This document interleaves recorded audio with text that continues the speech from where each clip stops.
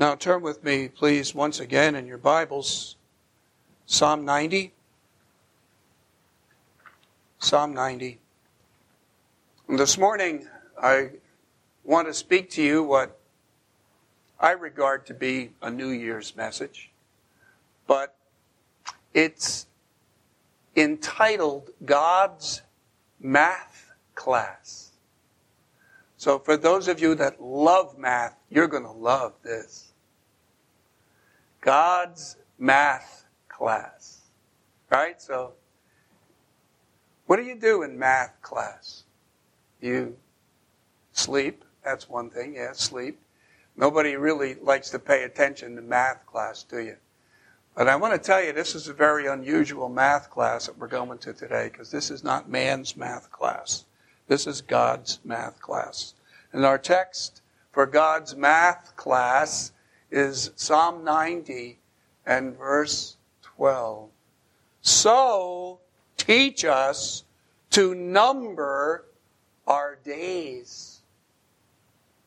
Teach us to number our days, that we may get us a heart of wisdom, or that we may apply our hearts to wisdom. Let's pray.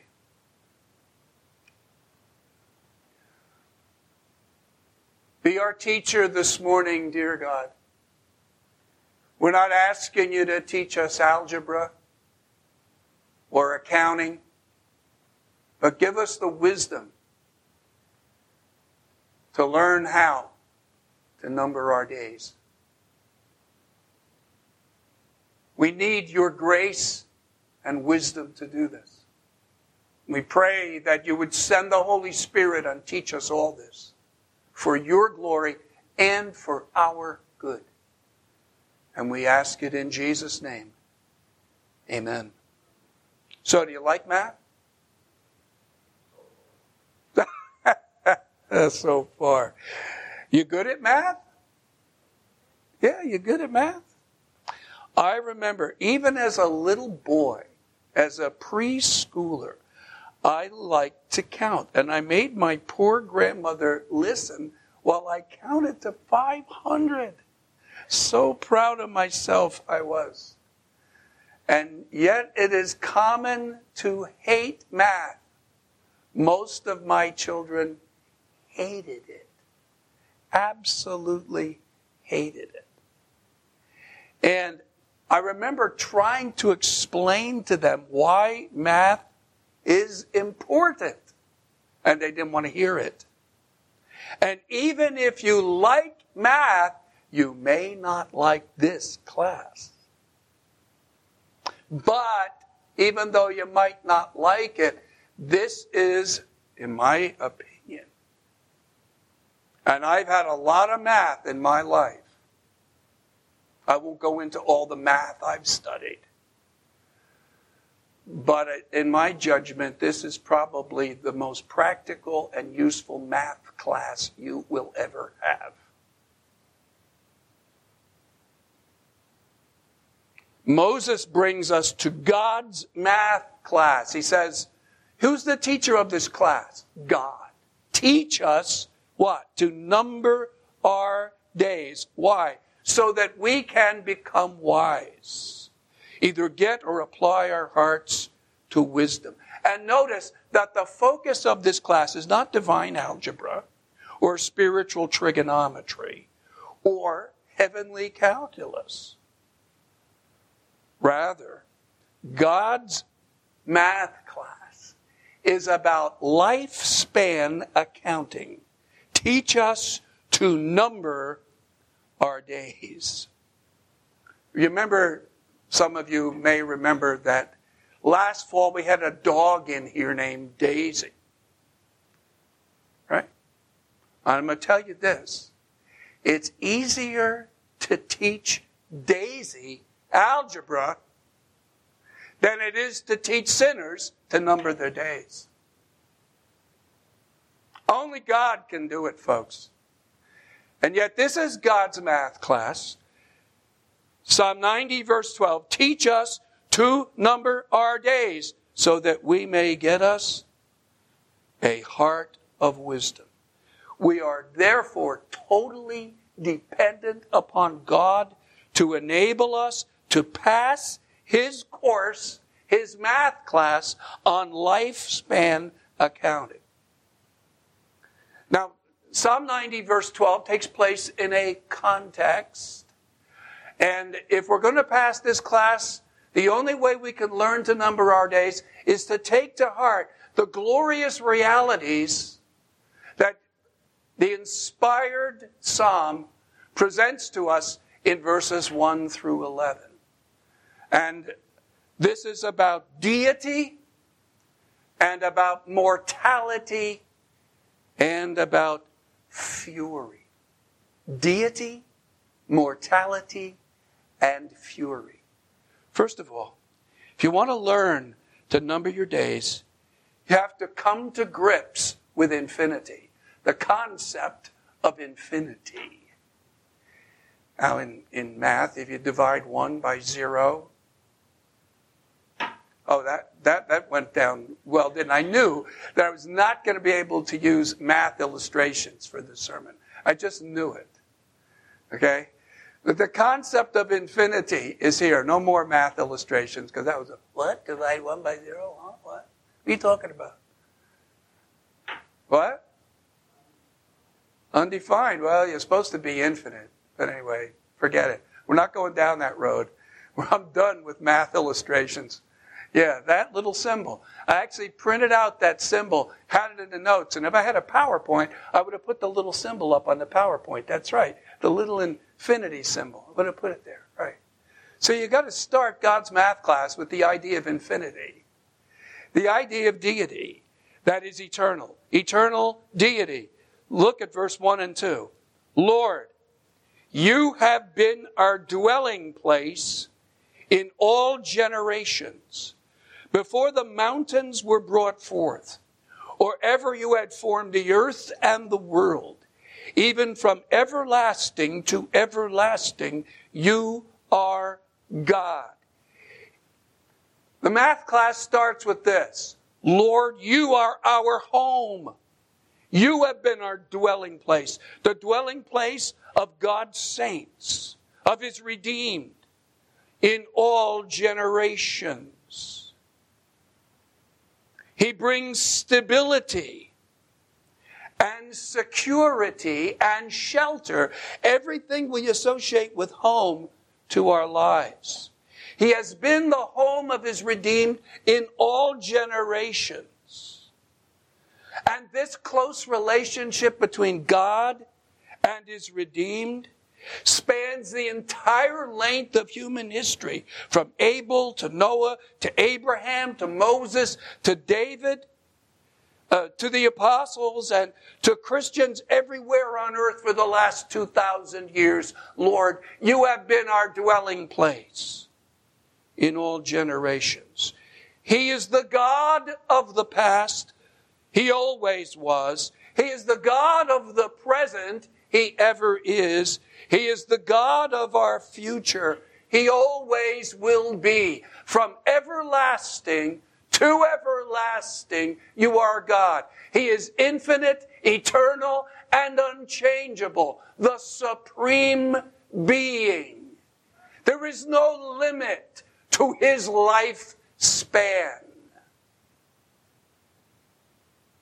He always was. In the beginning, God created.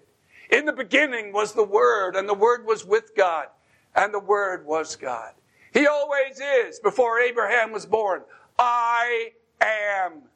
He always will be. His years have no end. Scripture states clearly that He always was, that He now is, and He ever will be. He is infinite. He is eternal. He is unchangeable. And therefore, He is the security and the stability and the shelter of the life of everyone who trusts in Him. He says, Lord, you have been our dwelling place, our stability, our security, our shelter in life is not in home ownership in a safe neighborhood. It's not in a community of people that have known me all my life. And I remember not long ago, well, we were visiting, maybe it was long ago, but I still remember it, visiting my wife's sister and her husband in New Jersey. Walking distance they lived from where I was raised. And I remember walking the several miles that it was and walking past the street where I was raised and standing there and looking at that little ranch house where I grew up in Bergen County, New Jersey, that for so many years I associated with home. And then, when my parents moved, the taxes became so high after they retired that they couldn't afford to live in that house anymore. And they moved into my grandparents' house that had been owned by my grandparents, 10, 15 miles away in Passaic County. And they lived there. And I went there when I was in college, but it never, quote, felt like home to me. And then when we were married, we lived in all kinds of places. First, we lived in a little apartment on a highway, and then we lived in a parsonage, and then moved back into that home of my grandparents. And then after 11 years of marriage, we moved into our first home where we lived for 4 years. Then we moved to Michigan and rented for 3 years, and then lived 25 years in our home where we raised our family. And now we rent a very safe, secure home owned by one of our deacons, a beautiful country setting. We have one good neighbor that came over to help us and make sure we were okay during the 2.5 feet of snow. But most of our neighbors don't say very much because they have 4 legs. But some of them howl at night. We have more neighbors with 4 legs than with 2. It's true. Nevertheless, so what in the world is your point? But my point is stability and security, shelter in life, is not found in being raised in a community where everybody knows you're owning a house or just living in one place like a tree for 40 years. Real security and stability and shelter in life comes from God. And it comes from having a personal relationship with God as His redeemed. That's where security is found.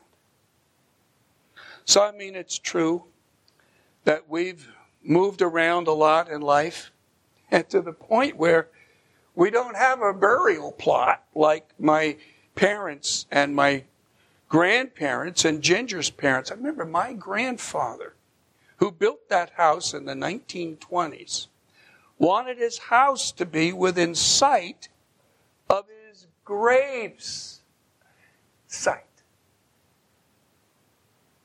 He wanted someone to be able to see his house from his grave. Now that's all well and good, but my grandfather's house now is run down, and the only ones that ever visit the grave, as far as I know, are Ginger and me. It's still in sight of the house that he built in the 1920s, but now, 100 years later, nobody's looking. Nobody's looking. You can't find stability, shelter, security, building your house, living there all your whole life, and having your grave within sight of your house. You have to find stability, security, and shelter in God. Lord, you have been our dwelling place in all generations. Everyone who knew my grandfather, as far as I know, has long since departed from this earth. And no one who knew him lives there anymore. Remember driving past that house, I guess it was a couple of years ago, or maybe last year when we visited my grandparents' grave and took care of the gravesite that was not really well cared for by the cemetery grounds. I remember how run down the place was. Thought to myself, what a shame. My grandfather, I thought of in terms of this adage, but I don't actually literally believe it. My grandfather, if he could see it from where he's buried, which is within sight of it, would, quote, turn over in his grave if he could see what his house looked like. Of course, he can't.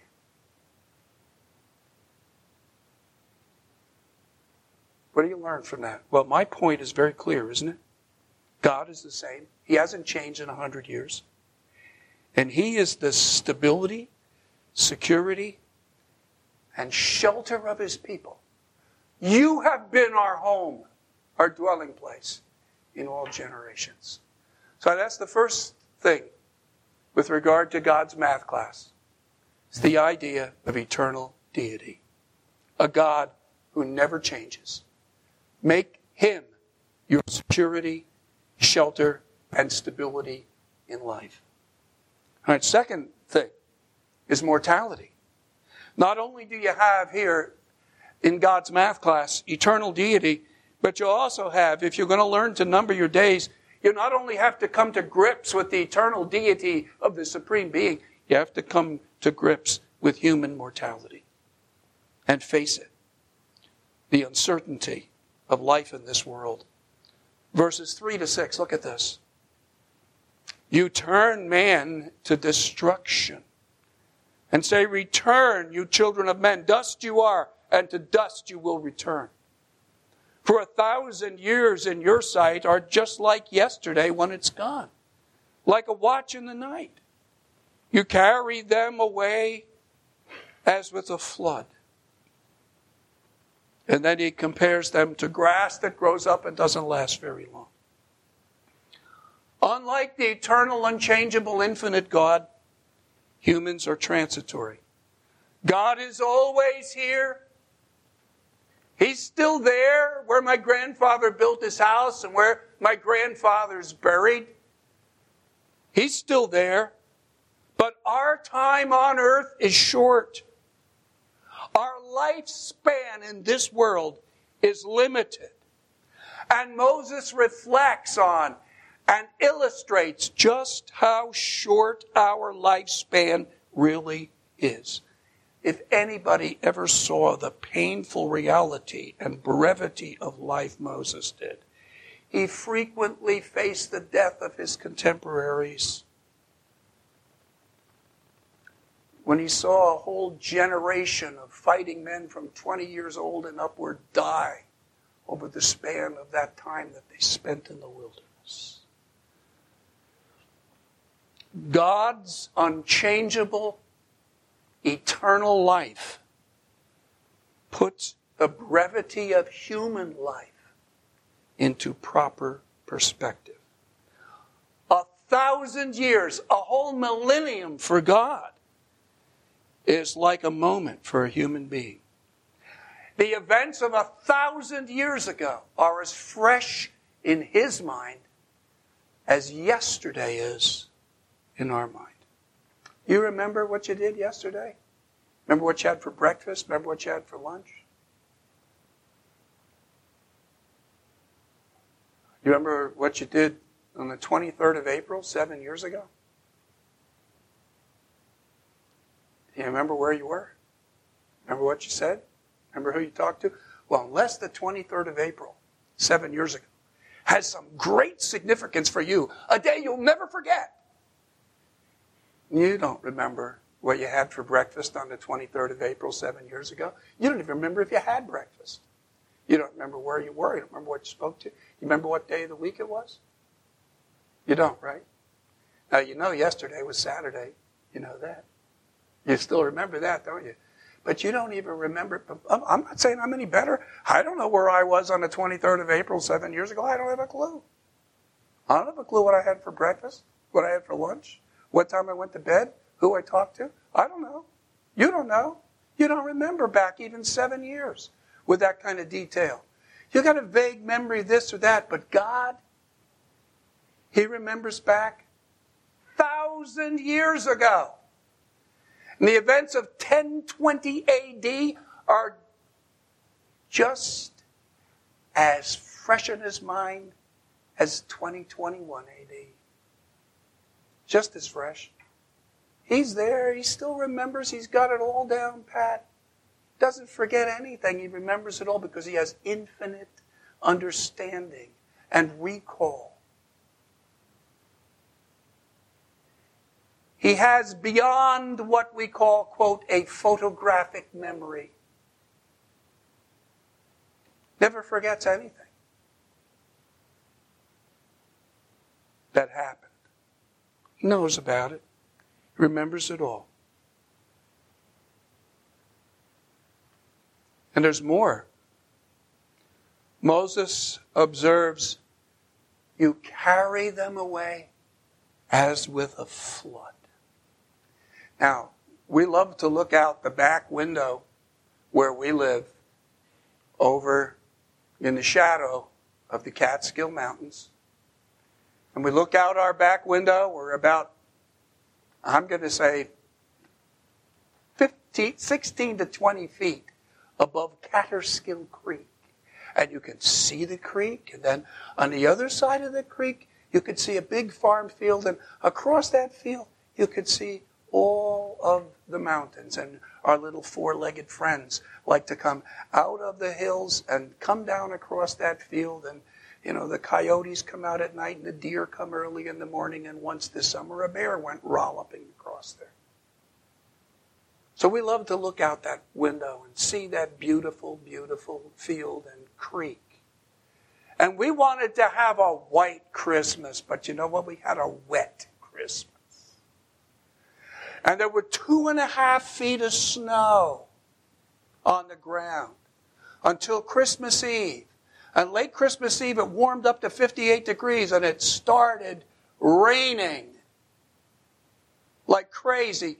And 2.5 feet of snow melted in less than 24 hours.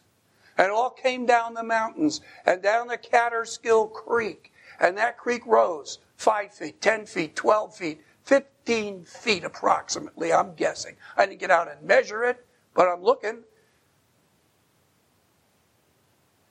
And I thought of the hymn, time like an ever-rolling stream bears all its sons away.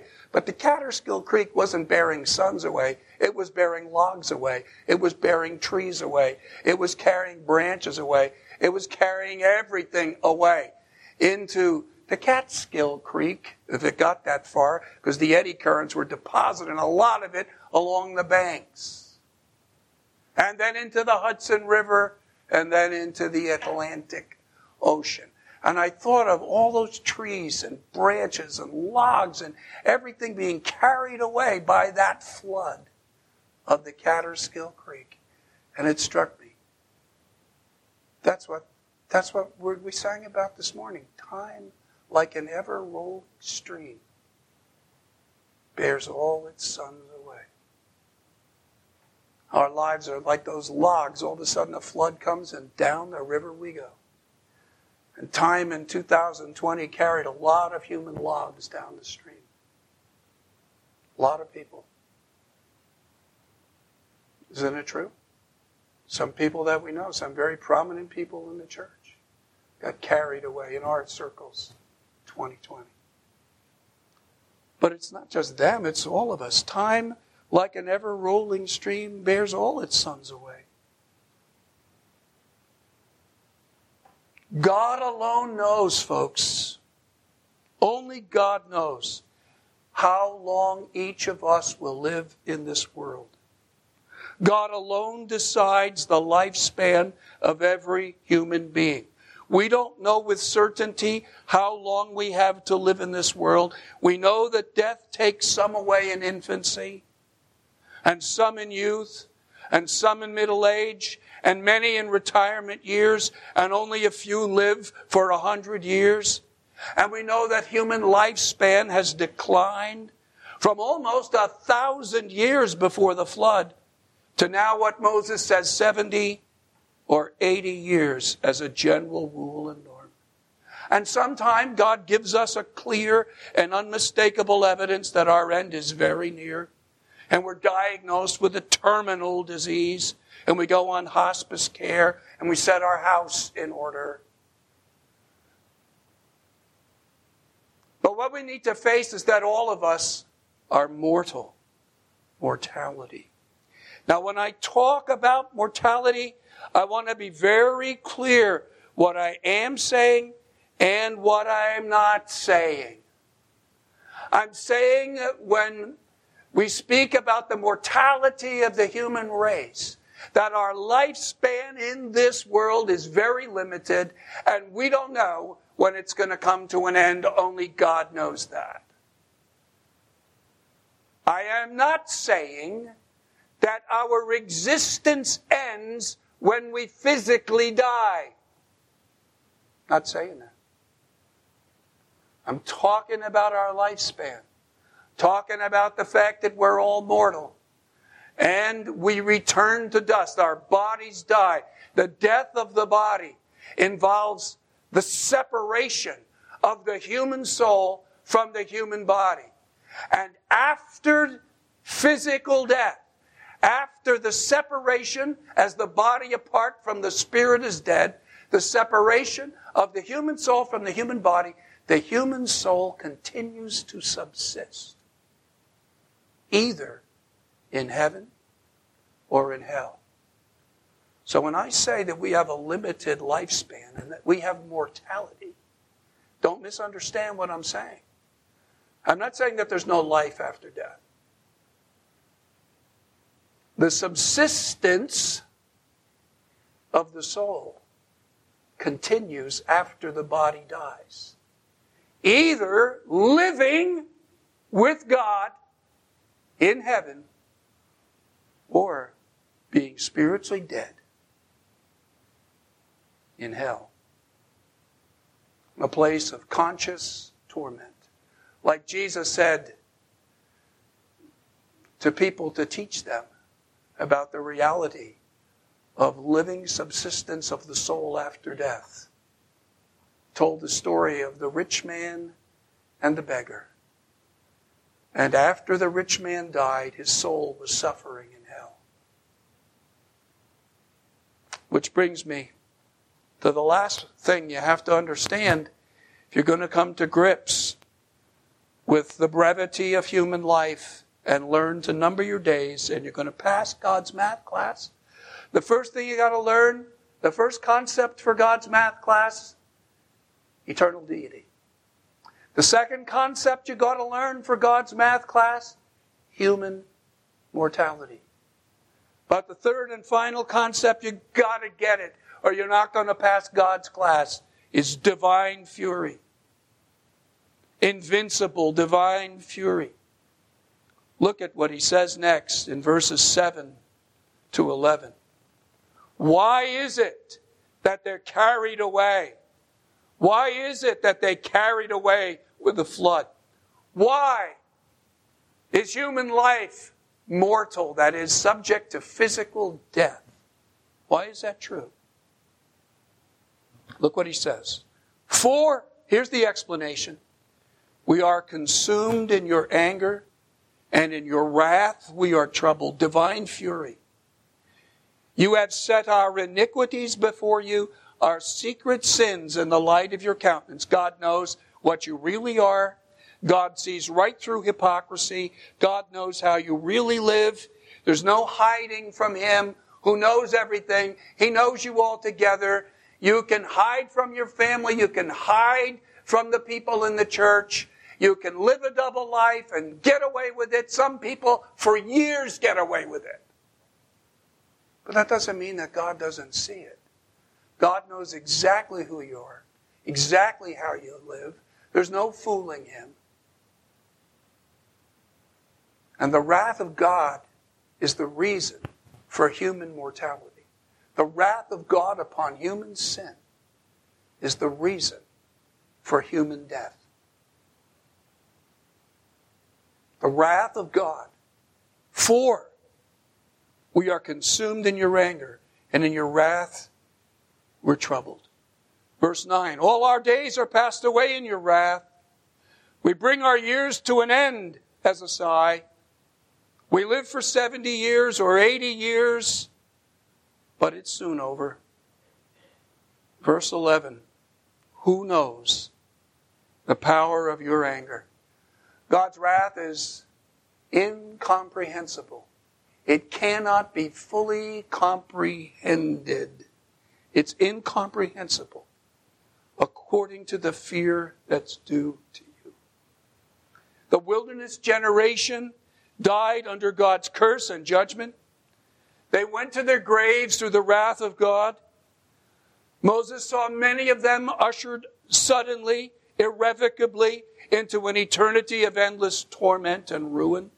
He said of them, we're consumed in your anger, and in your wrath we're troubled. And similarly, we see our society living under the evidence of the wrath of God, which is revealed from heaven against all ungodliness of men, according to Paul in Romans 1, who suppress the truth and unrighteousness. What truth? The truth that God made the world. If ever there was a society suppressing that truth, dear people, it's our society. Our society has rejected creation, replaced it with the lie of evolution, rejected the Creator out of hand. And just like Paul said, because they worshipped and served the creature rather than the Creator, God gave them up. God said, okay, you reject me? God gave them up. God abandoned them to their own lusts.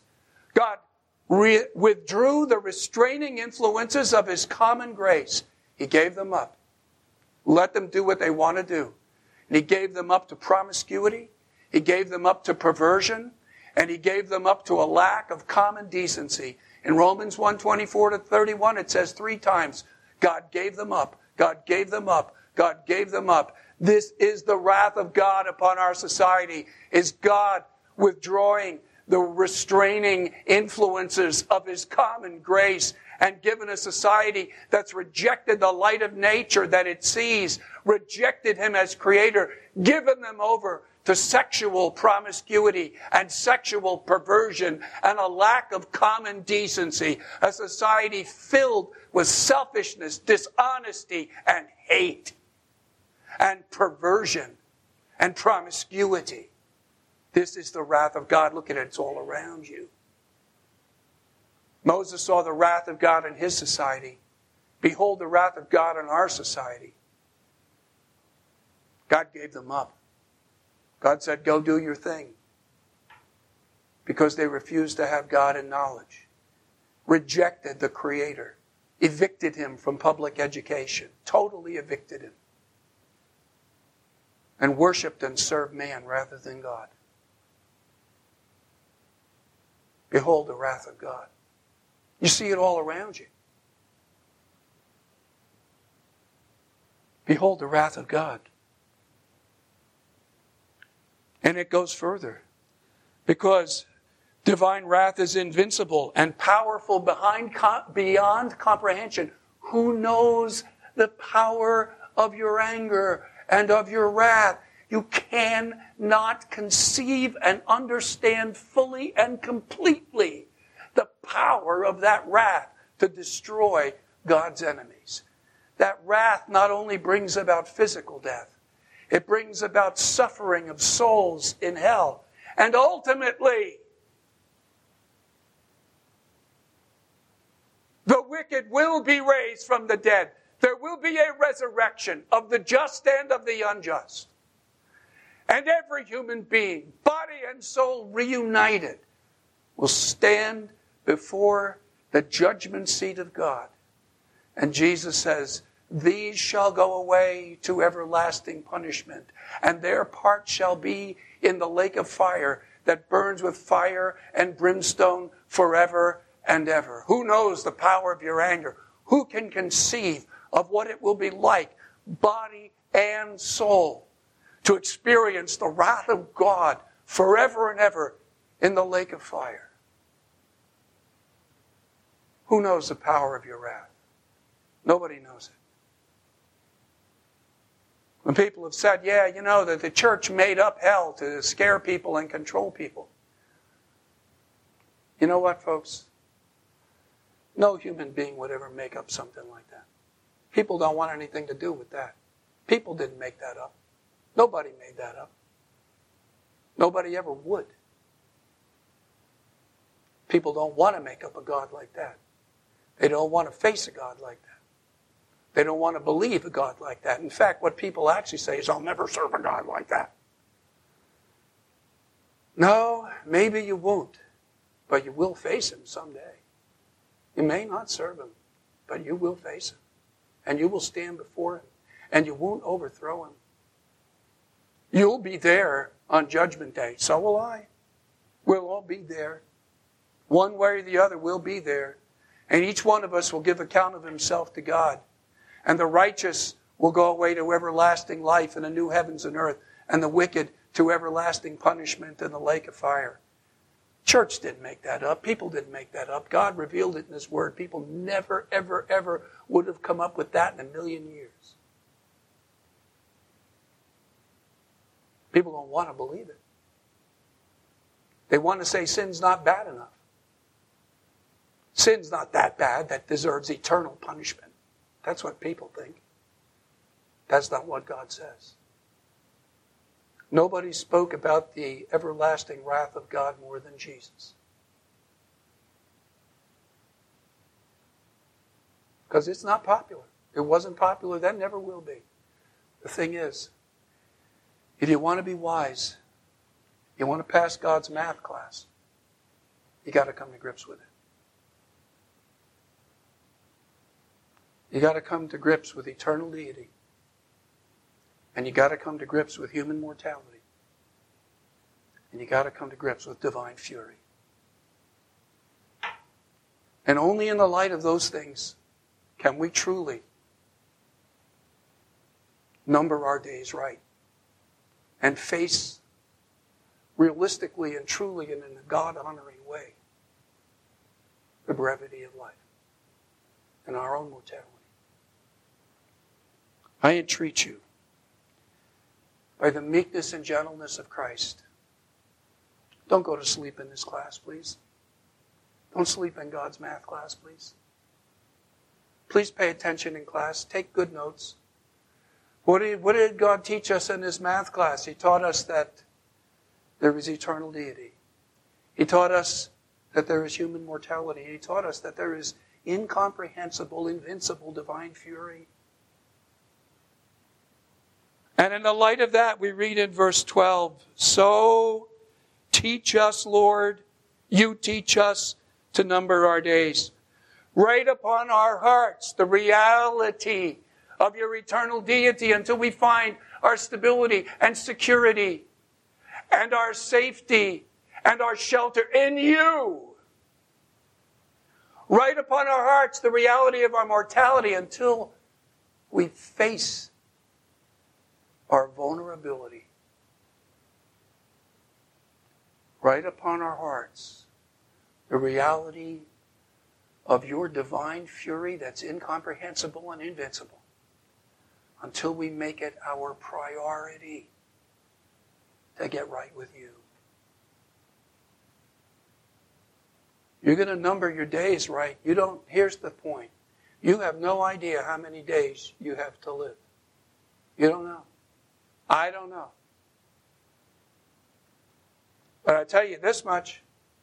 You're alive right now. None of you's dead. Every one of us is alive, which means you have opportunity right now to get right with God. I don't know How much longer you have, I don't know. But I know that you have opportunity right now to get right with God and know that you're right with God. I entreat you in the meekness and gentleness of Christ.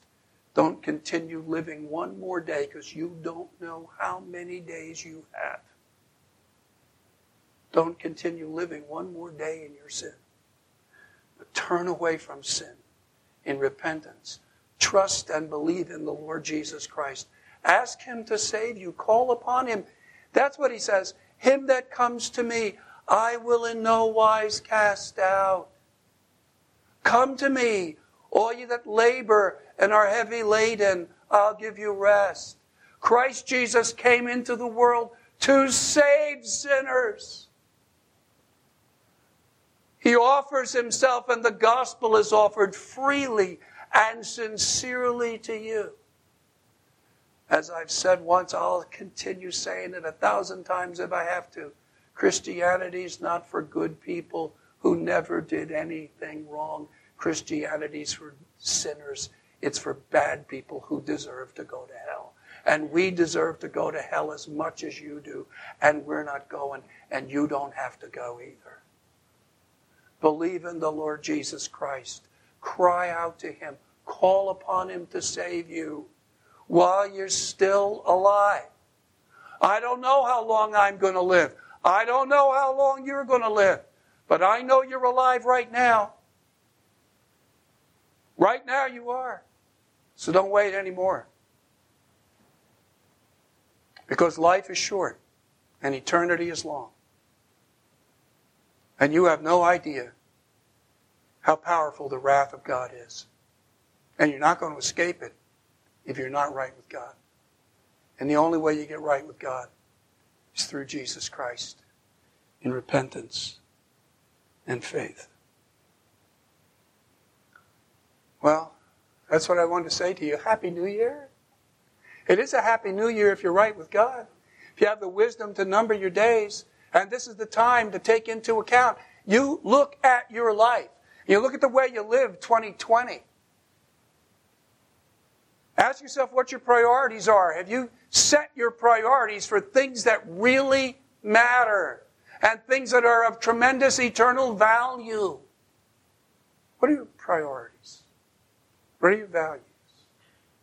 Are you setting those values and priorities and decisions and behavior in the light of the eternal God being your shelter, home, and protection, and in the light of the brevity of your life, and in the light of God's infinite wrath?